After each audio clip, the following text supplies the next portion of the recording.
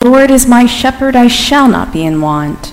He maketh me lie down in green pastures, and leads me beside still waters. He revives my soul and guides me along right pathways for his name's sake. In the name of the one God, Father, Son, and Holy Spirit. Amen. Well, please be seated.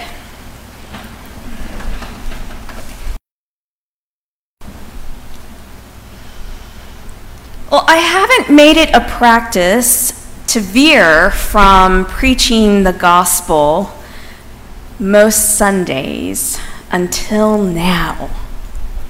I've chosen to veer from preaching the gospel with this obscure and often overlooked passage in the book of Acts.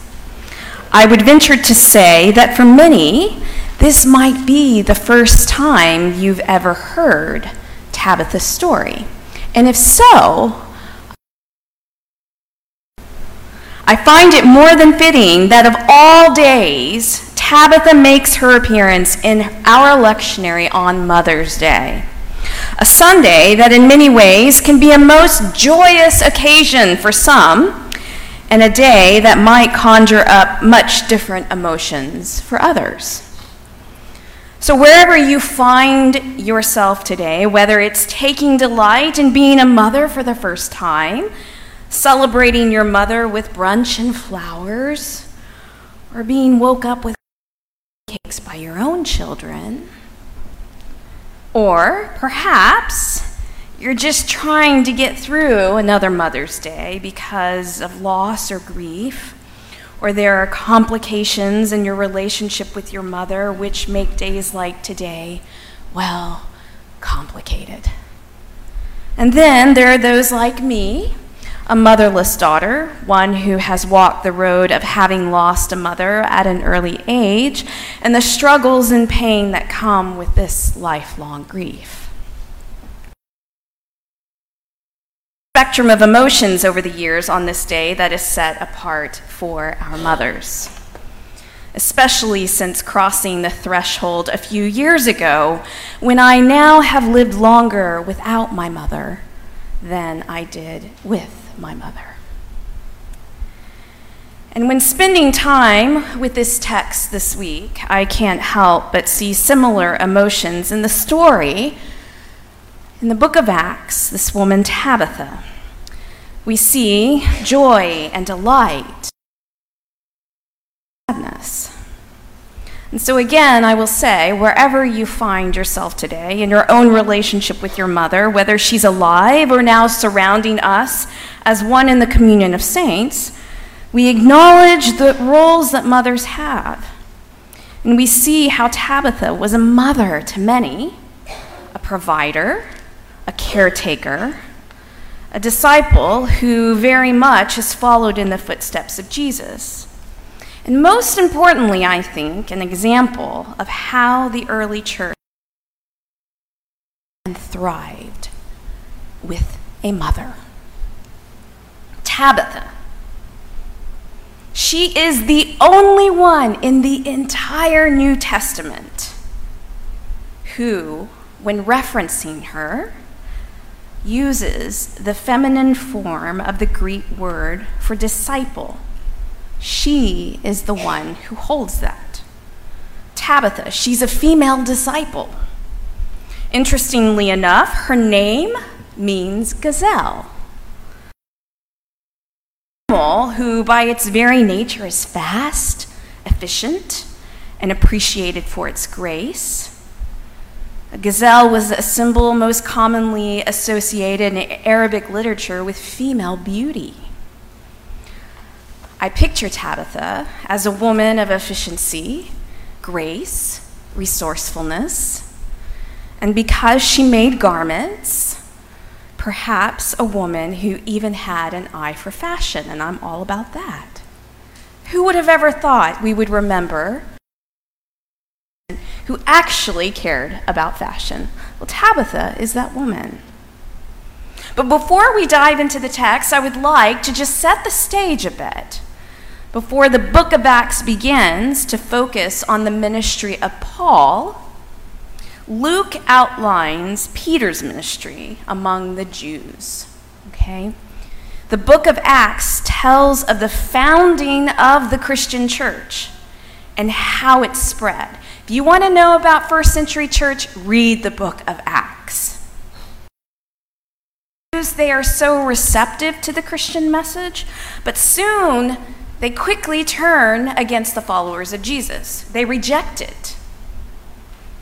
So under the Apostle Paul, the message is taken to the Gentiles instead of the Jews.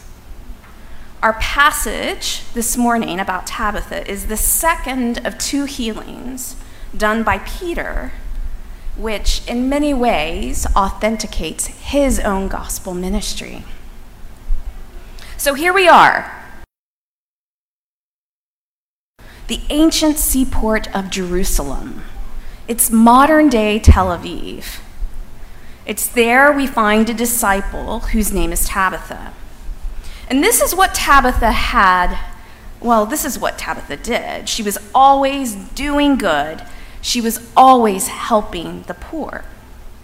She was devoted in her charitable works, and she lived in the fear of the Lord. In Acts, it is Tabitha who gives us a model of Christian marginalized in society of that time. And who were those who were marginalized? It was the widows and it was the orphans. They were the ones that she looked after. Little help was available to them, but Tabitha, she was a beacon of light for those in society who deemed them as worthless. Or even sadder, they were the ones who were just forgotten about. But those are exactly the ones that Tabitha, Gazelle, has given life to. But here we are in a story where she dies. And when she dies, her life-giving work dies with her. Well, as in traditional Jewish custom, once a person dies, a body is washed, and then it was placed in a room upstairs. Knowing that the Apostle Peter was close enough, he was urgently summoned with these words, "Please come." And as soon as Peter arrived, he was taken upstairs to where Tabitha's body was laid. And there he was confronted with a moving scene involving those whom Tabitha had cared for. And what does he see? All of the widows, all of the orphans stood around him. They were wailing, they were crying for Tabitha. And once Peter makes his way through this crowd of grieving widows and orphans, the widows begin to tell stories about Tabitha. Well, in many ways, that's right in line with what we still do. We tell stories when a loved one has died. And that is the scene in which Peter enters into.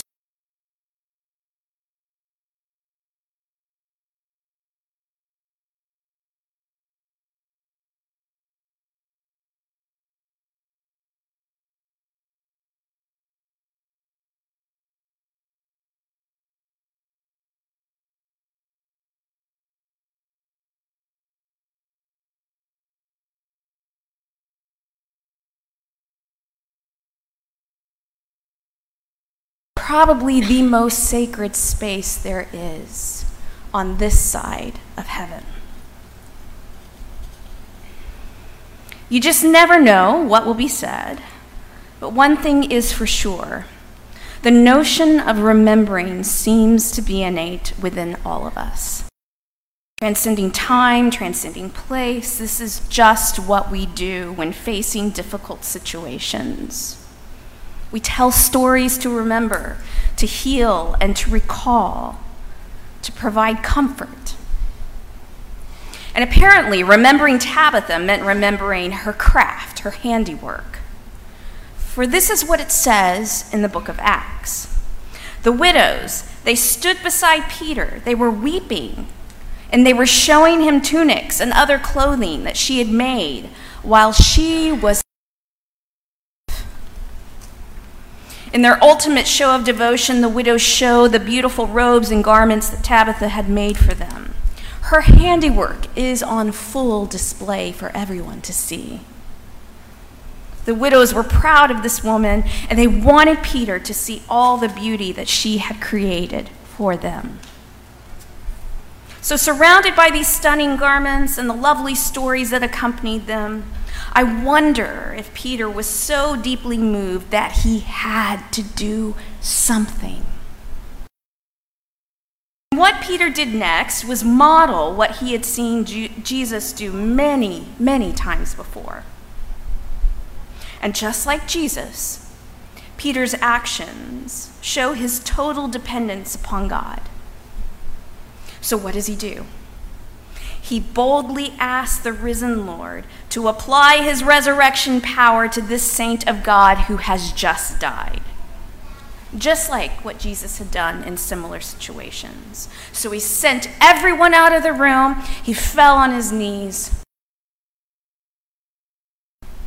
He then issues this simple command to this dead woman: Tabitha Kumi. Get up, Tabitha. And in virtue of Jesus' power and through prayer, Tabitha gets up. She is healed. She opens her eyes, sits up, and says hello to Peter. And similar to Jesus, once this happened, people were in awe. Traveled fast. The power at work through Peter was not his own, but came from the risen Jesus. And news of the resurrection of Tabitha, not Jesus, but Tabitha, leads to many who believed in saving faith. Luke made it a point in the book of Acts to point to everyone and to say this: many people believed in the Lord because of Tabitha. And what's more is that with this healing, Peter has inaugurated the start of the Gentile mission. This is why we are seated in our seats today. This act of resurrecting Tabitha was the start of the first century church. And again, in God's providential plan, one of the people he chooses to start this mission was with a woman, a gazelle of a woman who made garments, who mothered an entire community of folks through her sewing, all the while having a keen eye for fashion. What a woman! So through Tabitha, we see that caring for others and creating community simply by helping to meet a need is what propelled the first century into full force. Perhaps that might sound a bit familiar. What we've done at Grace. We've listened to our neighbors. We've listened to our community who said we're hungry. And so what did we do? We decided we wanted to feed them. By this very act, we too are following in the footsteps of the first century church. And like I said last week, when we say yes, and when we choose to let our skills and talents be used, we are entering into the mission of God made known in Jesus Christ, which Tabitha, of all people, helped to set into motion. That, my friends, is why it's important to remember her. That is why I believe Luke chose to include her story in the narrative of how the church, the first century church, began and thrived. That is why, on this Mother's Day, we remember a woman who was a mother to so many. In many ways, a mother to our very own church.